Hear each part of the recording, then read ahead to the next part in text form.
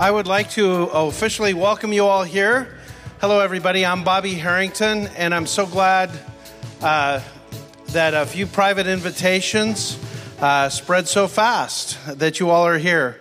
We're very grateful to have you here. I'm going to lead us in prayer in just a moment, and I want to encourage people to keep going through the line. We want to go ahead and begin because we'd like to honor your time and make sure that at 9 o'clock we can all have a closing prayer and you can leave here hopefully very encouraged. I wanted to draw your attention to a program that is, there should be enough on every table. It says a Discipleship Restoration Network. And inside of that on the, I believe it is the third page, you'll find a schedule for the evening. Let's pray. God,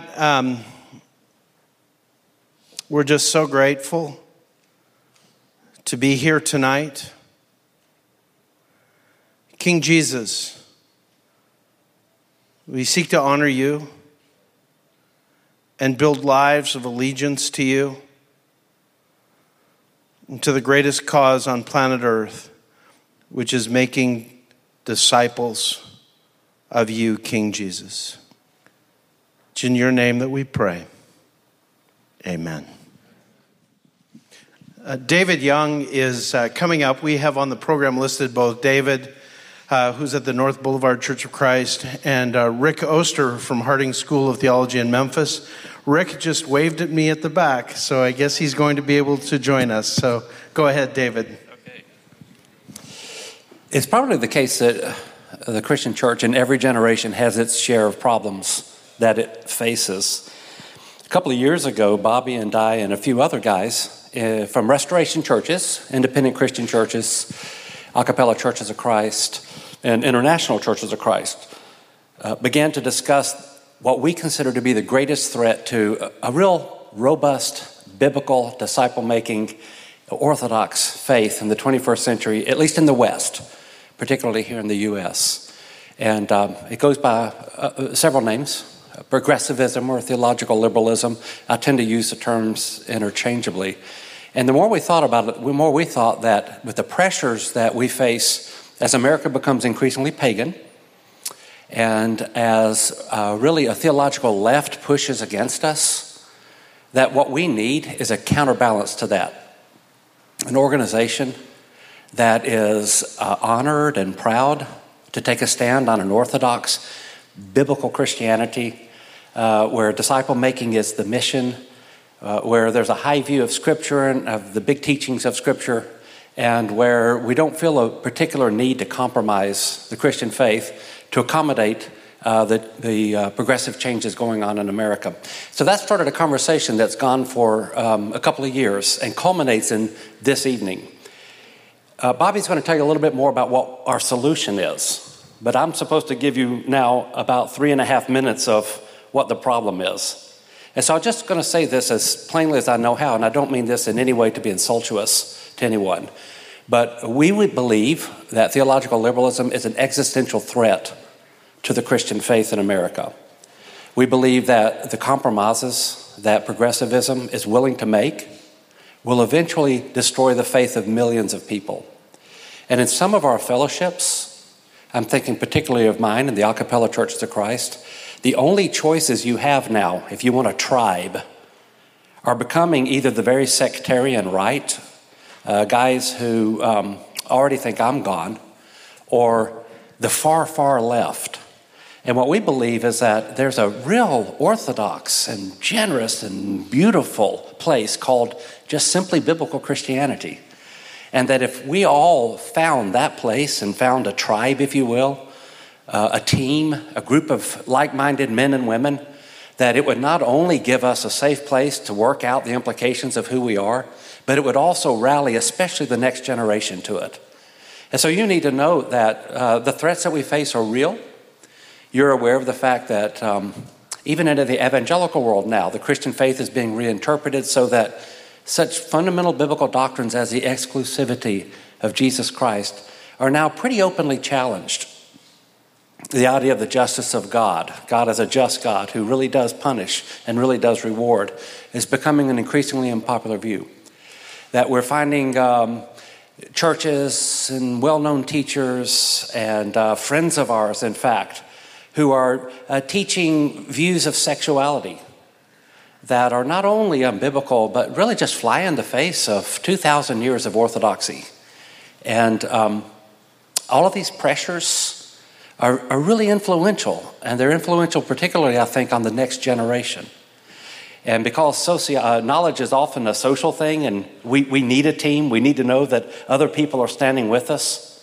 If we were to start an organization that had a very high view of Scripture and a deep commitment to the church, the best of the churches as we read of in Scripture, to restoring the disciple-making function of the church, and to really living this thing out joyfully and in a winsome way, we think we could start an initiative that would have not only a big impact on these three fellowships, the ICOC and the A Cappella Churches of Christ and the Christian churches, but we think it could break out and affect millions of people in a way similar to how the Gospel Coalition has affected and impacted so many Reformed traditions and has even been a great blessing to me. Imagine if we came together and said, we're going to stand joyfully and with deep conviction for a biblical, orthodox church in the 21st century, right here in America, with a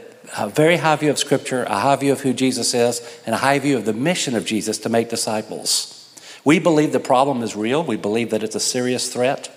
And so we're here tonight to invite you to consider with us forming an organization whose purpose is to present an alternative, either to maybe the sectarianism on the right, but also what we consider to be the deep dangers of progressivism on our left. And with that, I think Dr. Rick Oster will speak. Well, good evening. Everything that David said is just absolutely true.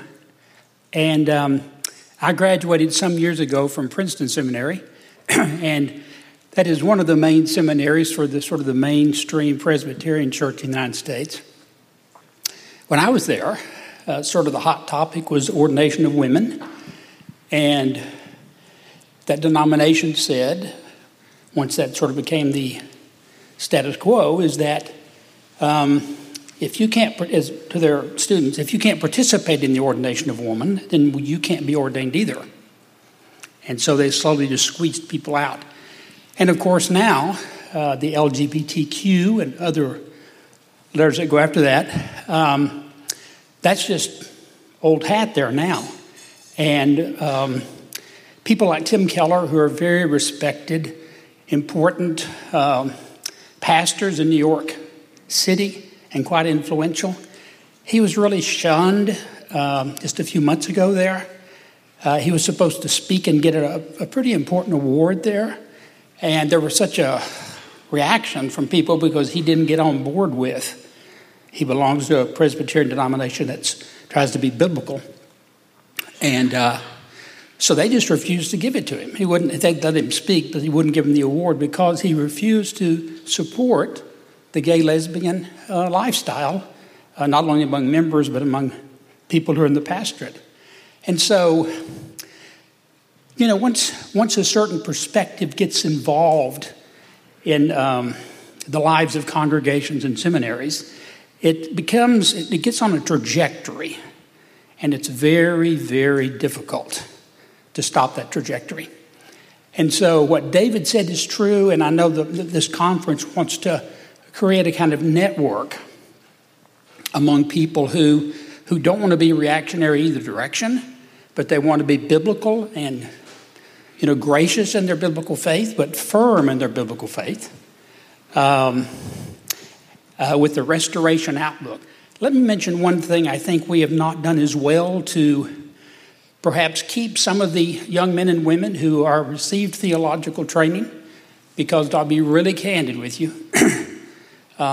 If you look at all the seminaries associated with the Restoration movement, we just don't have a stellar track record on sort of the fate of people who leave our seminaries, especially if they go do further graduate work. And I certainly don't have a single solution for that, but I've seen it from former students that I've had and are still friends of mine.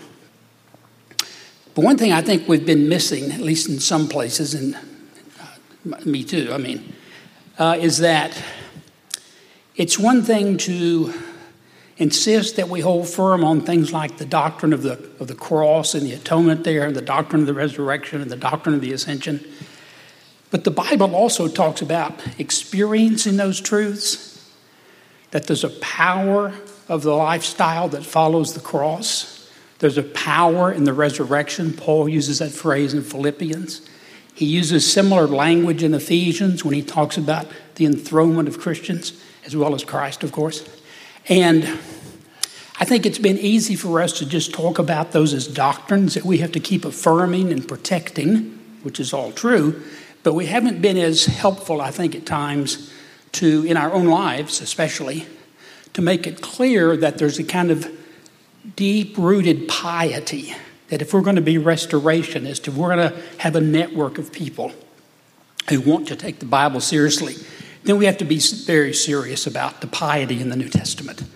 And so I think that's one thing we also need to begin to work on, is reclaiming the piety that's in Scripture, so that this is not just words on a page of Scripture, but that the lifestyle that's there is also one that we have a deep, deep commitment to.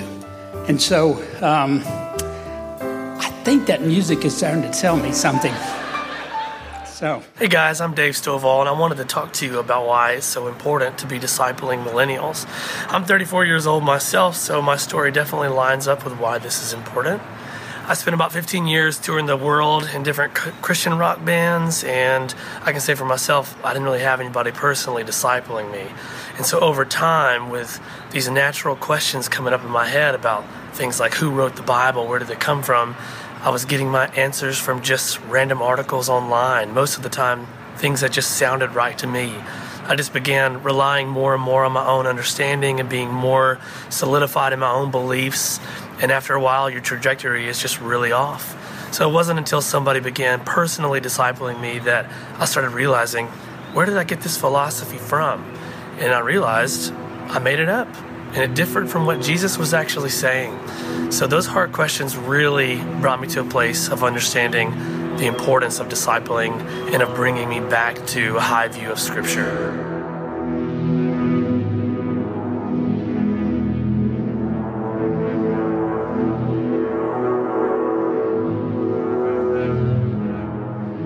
Tony and I are going to talk you through, in the next 10 minutes, the belief and purpose statement for church leaders on page 6. So we're going to go back and forth, and I worked really hard to have succinct 5-minute notes of what I was going to say. As I interacted with Tony, and I lost them. So now I'm just going to do my best. I want you to know that what we're talking about is a network. It's a theological network based upon the focus of disciple making and of restoring the Christianity of the Bible. Especially Jesus' message, the gospel message, Jesus' method of disciple making, and the local church at its best as God envisions it, as Jesus does, by inspiring the Bible in all parts. And so for us, the gospel is the core message. And the gospel message for us is not a transactional, salvation-only gospel. It's a gospel rooted in God's plans from before the creation of the earth. It's manifest in Jesus, who was pre-existent with the Father, who became incarnate as the Messiah promised in the Old Testament. He is Jesus Christ, Jesus the Messiah, humanity's King. He died on the cross for our sins. He rose from the dead, and he ascended to heaven, where he is reigning as King. He will return one day soon, and all of humanity will stand before him for a final judgment. And on that day, the only question that matters is, were we his faithful followers? Those who were not will go to hell. Those who were will experience the transformation of the renewal of all things in the new heaven and new earth, where we will enjoy God forever together. The gospel of Jesus' kingdom calls people to both salvation and discipleship. No exceptions, no excuses. These are like two wings upon which the bride of Christ rises, and both must be healthy. Faith isn't just an intellectual agreement or kind of emotional warmth toward God. It's living. It's active. It's surrendering ourselves to Him and to His rule in our life through the power of the Holy Spirit. We surrender by trusting and following Jesus, both as Savior and Lord in all things. Our understanding of what it means to be loyal to King Jesus will be reflected in our view of Scripture. We believe that God gave us the 66 books of the Bible to be received as the inspired, authoritative, and infallible Word of God for the purpose of our salvation and life.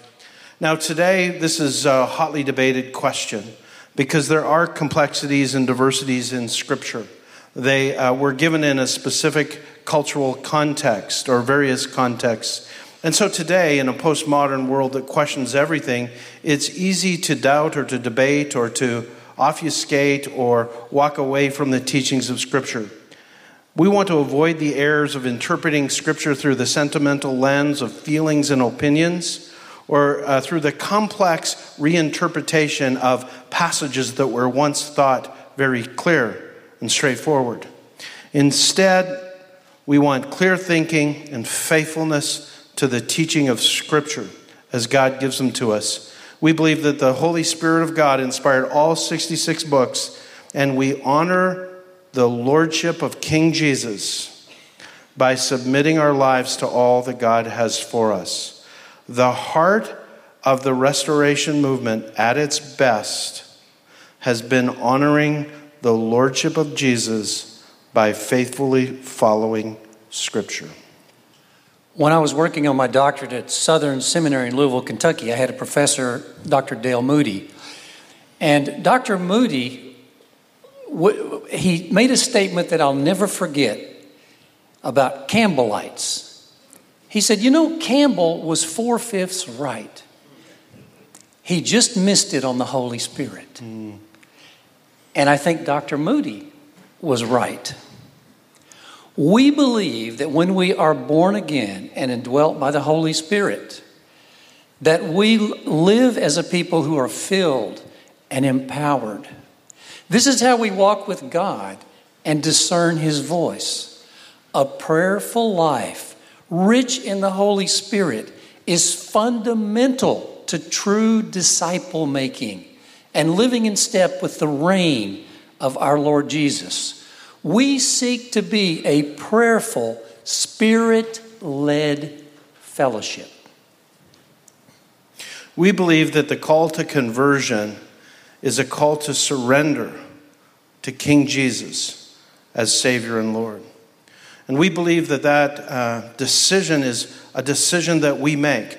It's inspired by and prompted by the Holy Spirit, but we respond. And as we respond, in the Bible, there is a clear model that God gives to us. We repent and turn from our sins. We confess Jesus as Lord, and we surrender our faith to Him, expressing our faith in baptism. God responds, giving us His Holy Spirit and the forgiveness of sins. We uphold baptism as an expression of faith for the remission of sins, and also fundamentally as the normative means of entry, according to the Bible, to a life of discipleship.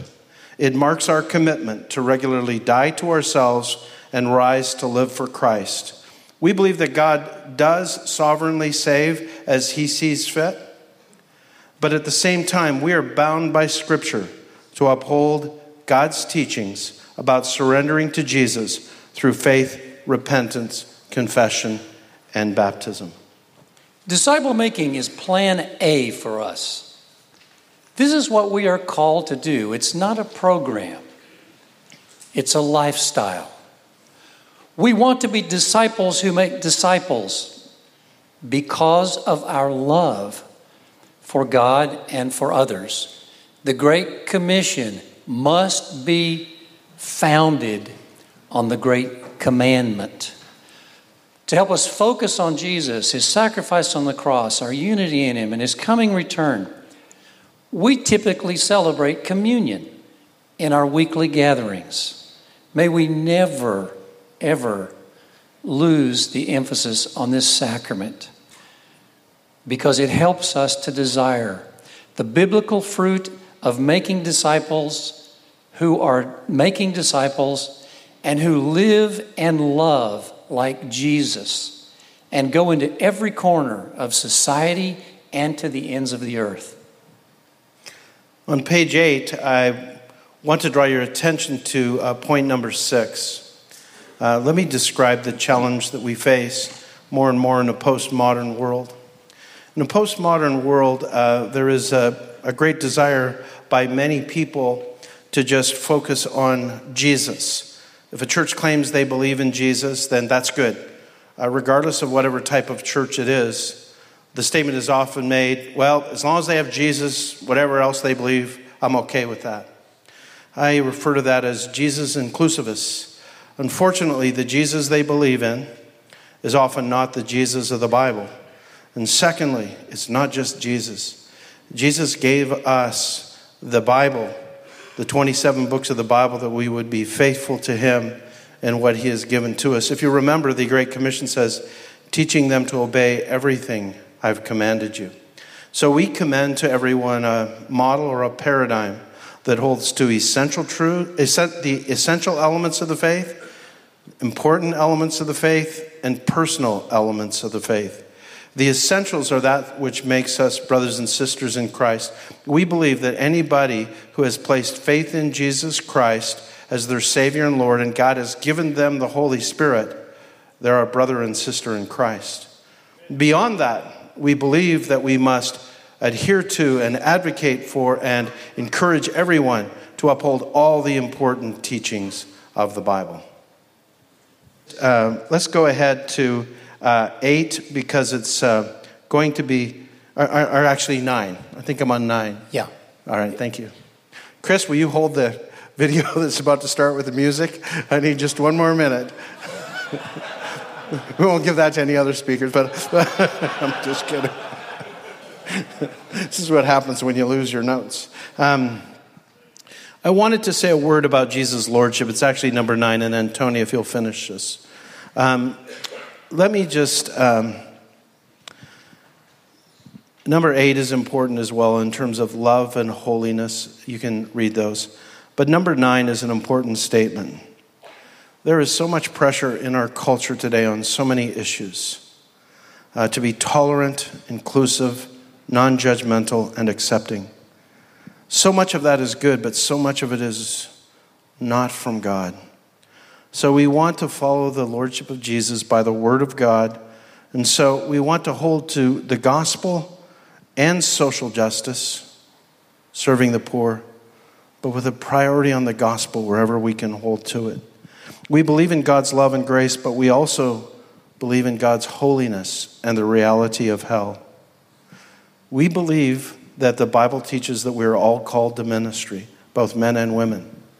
But in the home, the husband is to be the servant leader of his wife. He is the head of his wife, not in the sense of source, but in the sense of authority. And in the local church, God did design and teach that only men would be elders and the main preachers on Sunday morning. We believe there's so much pressure to give in on these issues today that good men and women are finding ways to explain away the scriptures.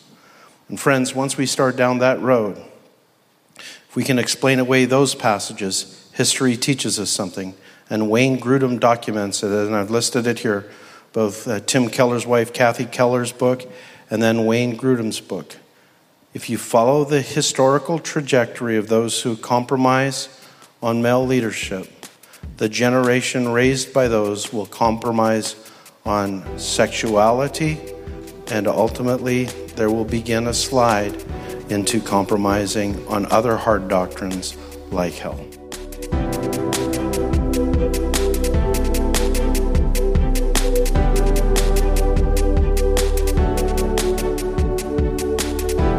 We're part of a wonderful meta-narrative. We know our heritage.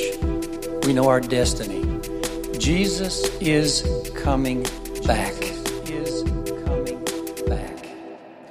And when he does, he will reward the saved and punish the wicked, and finally destroy God's last enemy, death. He will put all things under the Father, returning them back, returning everything back to the way God willed it, wanted it to be from before the foundation of time.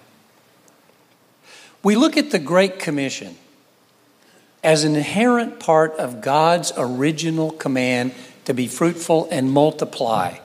To this Father, it's all about family. And I can't think of anything that would make us want to go to a cross other than family. We are a family movement of disciples who make disciples, who renew churches and who start new churches to make more disciples. We want to reach as many as possible until Jesus returns and God restores all creation to himself in a new heaven and a new earth. Amen.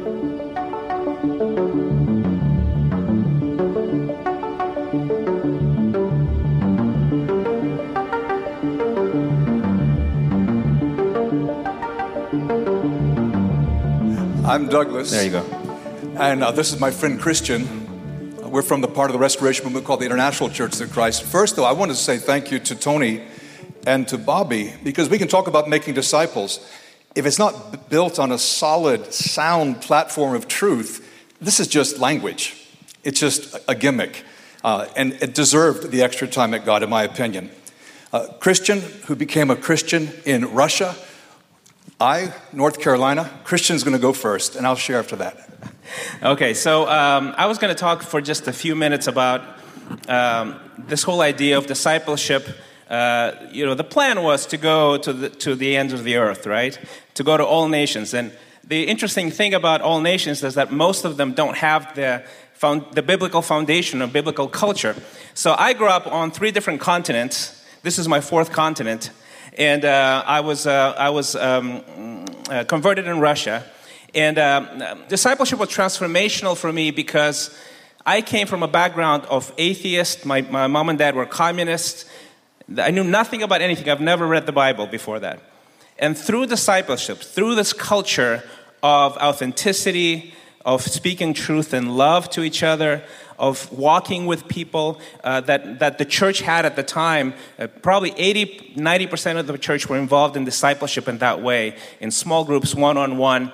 Because of that culture, I was able to go from knowing nothing about the Bible to being converted to leading in ministry in 2 years after my baptism. And from coming from a line of 3 generations of broken homes to having a great family of my own, a Christian family, and believing children. And our sort of a little portion of the movement went from 17 people who came to Russia as missionaries to 27 churches in 10 different countries in post-Russia. And I think a big part of it was this culture of discipleship. Thank you, Christian. I'd like to share some reasons we believe disciple making must be the focus. I'm going to share 4 quick reasons. Join me in the middle at any time if you feel the need. Number 1, there's no biblical evidence at all that someone who's not a disciple is actually a Christian. We know these terms are used fairly synonymously, not in the letters in Revelation, but it's all over the Gospel in Acts. Jesus' method in the Gospels, the movement that we see in Acts as fruit follows from root. To be a disciple is to be allegiant to Jesus Christ. Second reason we must have this.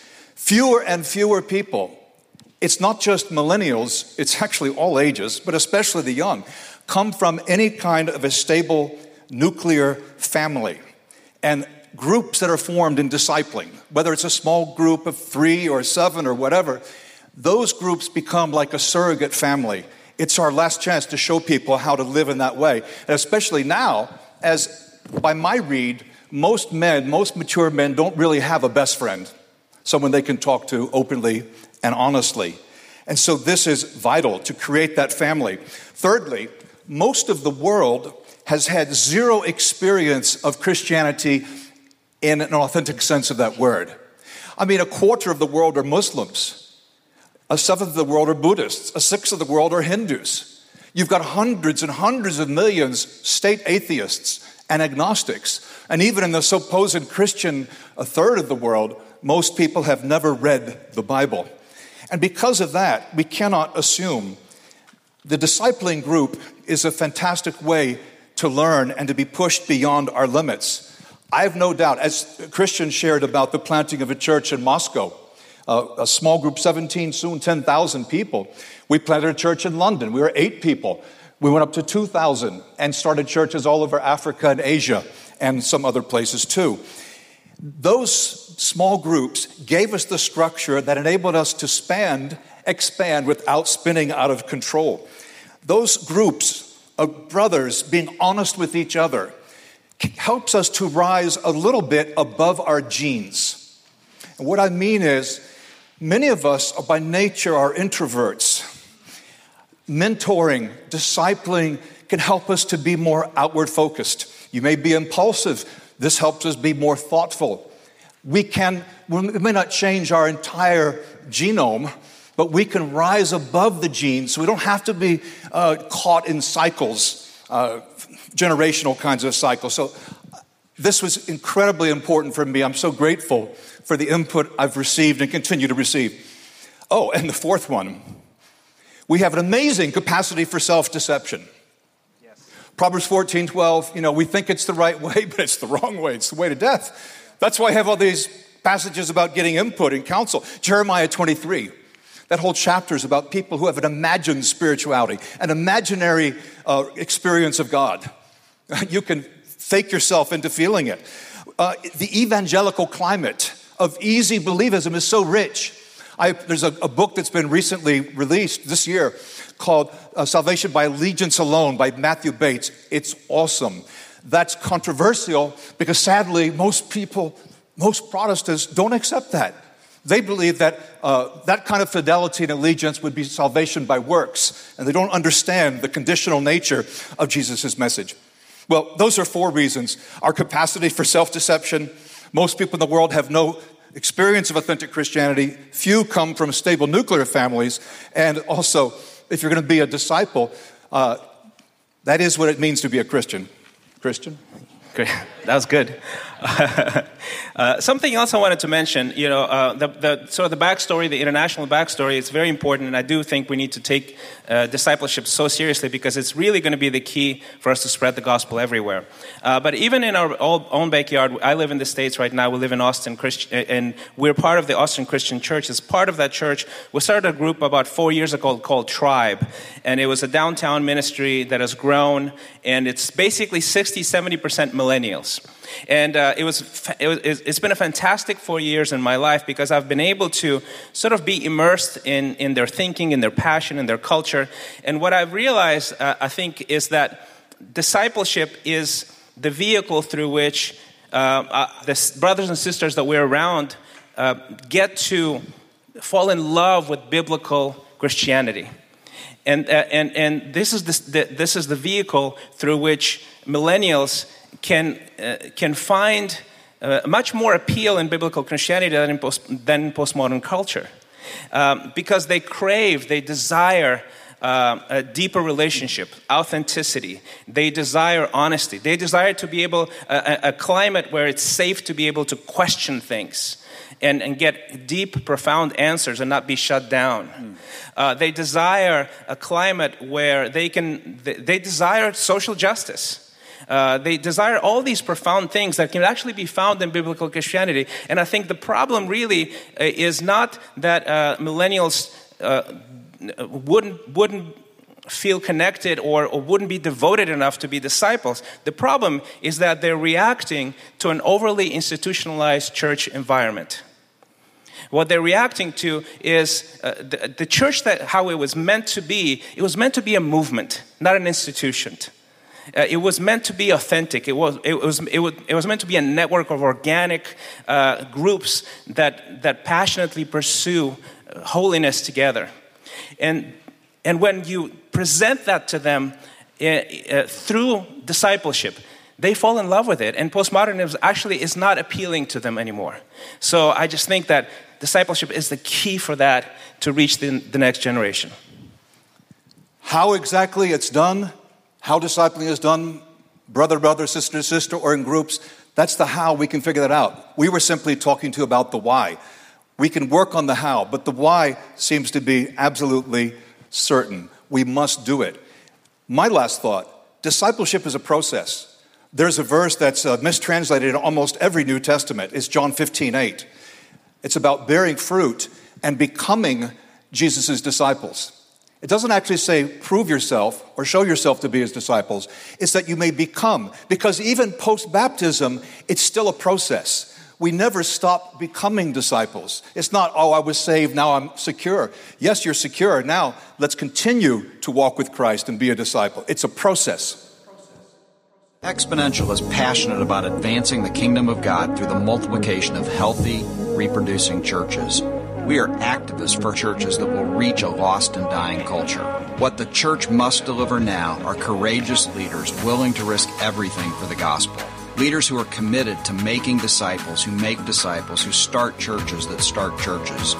Currently, less than 4% of U.S. churches ever reproduce or multiply. That must change. If we want to make a change, we have the mass to do it. I think God, Holy Spirit, His momentum is with us, and I think if we pull this thing together, we can be looking at an inflection point of the church and the mission of Jesus Christ. To move from 4% to 6% to 8% to 10%.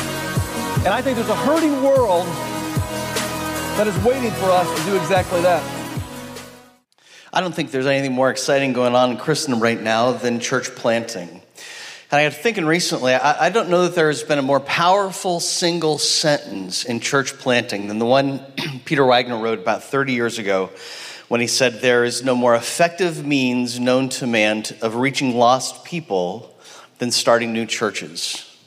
That single sentence has inspired more church planting, created a spark that has spread like wildfire across the United States and around the world, as we see at Exponential and otherwise, to start more churches that are reaching more people. It's exciting stuff. It's amazing stuff.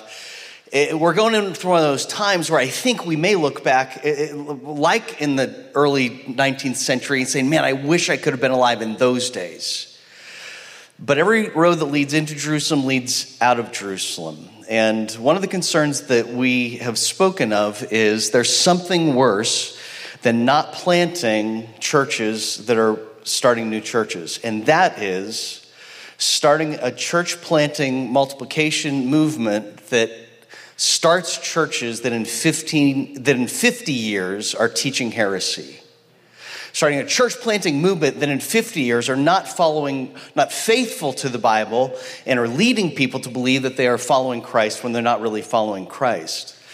And so this is a concern that I have. And part of it grows out of the fact that a lot of church planters are young and they are talented, but they are often more passionate about pragmatism than they are about biblical authority. In fact, they often understand more about how it works to plant a new church than biblical principles and doctrine for starting healthy, faithful churches. A couple weeks ago, I was leading in our church planting residency program, and one of the young men, we were talking about Restoration Movement stuff, and asked, now why do y'all make such a big deal about Lord's Supper on Sunday mornings, every Sunday? And I said, well, first of all, it's not a test of fellowship. I said, I have friends who lead Baptist churches that don't practice weekly communion, and that my friends are probably closer to God than I am. And my guess is that a lot of people in their churches are probably more spiritual than people that come to our church. But for us, it's an issue of, we really believe that the best way to start a church that's going to be under God's blessing and power is to plant God's churches God's way, to follow God's principles and practices that put you in the best position to be under his blessing and experiencing the power of the Holy Spirit moving through you. And so when you look at, and then I talked about what Scripture says, and I talked about the history and Clement of Alexandria and Justin Martyr and all that about it. And I said, and so therefore, we just believe the best way to be under God's blessing is to practice what they practiced.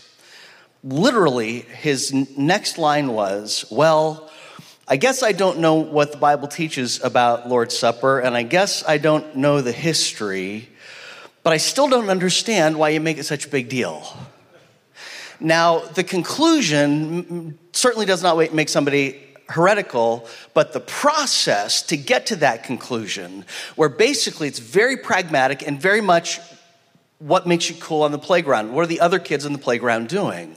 And so this is our concern. I talk with church planters who feel the pressure, and it's for several reasons. And the one reason really is, Malcolm Muggeridge talked about how dead fish swim with the current. The easiest thing is to always go along with what's cool on the playground. That's one thing. The other thing, though, candidly, is evangelism. They don't want to they are passionate about evangelism, and they don't want to let anything get in the way that might keep someone from coming to Christ. And so the temptation is to make things that are significant and call them insignificant and not stand for truth and trust the Bible to change lives. And the other issue, quite frankly, is money. There is this fear, what if I teach God's order in creation and people leave my church and we can't pay the bills? And so there's this great fear. And so I'm convinced of the need for us to sound a clarion call. It reminds me of, I think it was somewhere around 1836, 7, 8, that Alexander Campbell was feeling the pressure.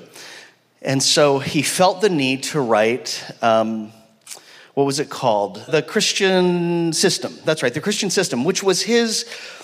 Now we're not Alexander Campbell, and we're not writing, it was like 200-300 pages of his understanding of doctrines that would unify the church, to give clarity of what does it mean, what do we believe about restoration movement principles. It wasn't a creed, although it was a clarifying of many deductions and principles.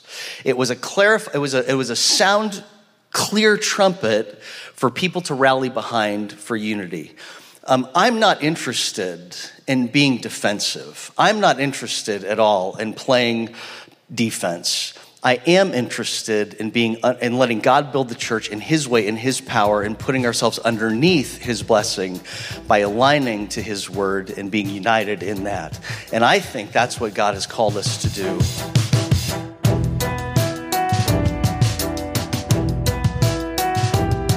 On the next podcast, 2/3 of the major accounts in the Gospels, Jesus was investing in 12 men. Not a single line of Shakespeare has ever rescued anyone from an addiction, or saved a broken marriage, or pulled someone out of the pit of despair. But I've seen the Word of God do that. Are you done doing it your way? If so, Jesus will take you right where you're at. We're just going to submit to him. We're not going to listen to the culture anymore. This podcast was produced and edited by me, Dave Stovall, and all music and sound effects were created here in Franklin, Tennessee in my home studio.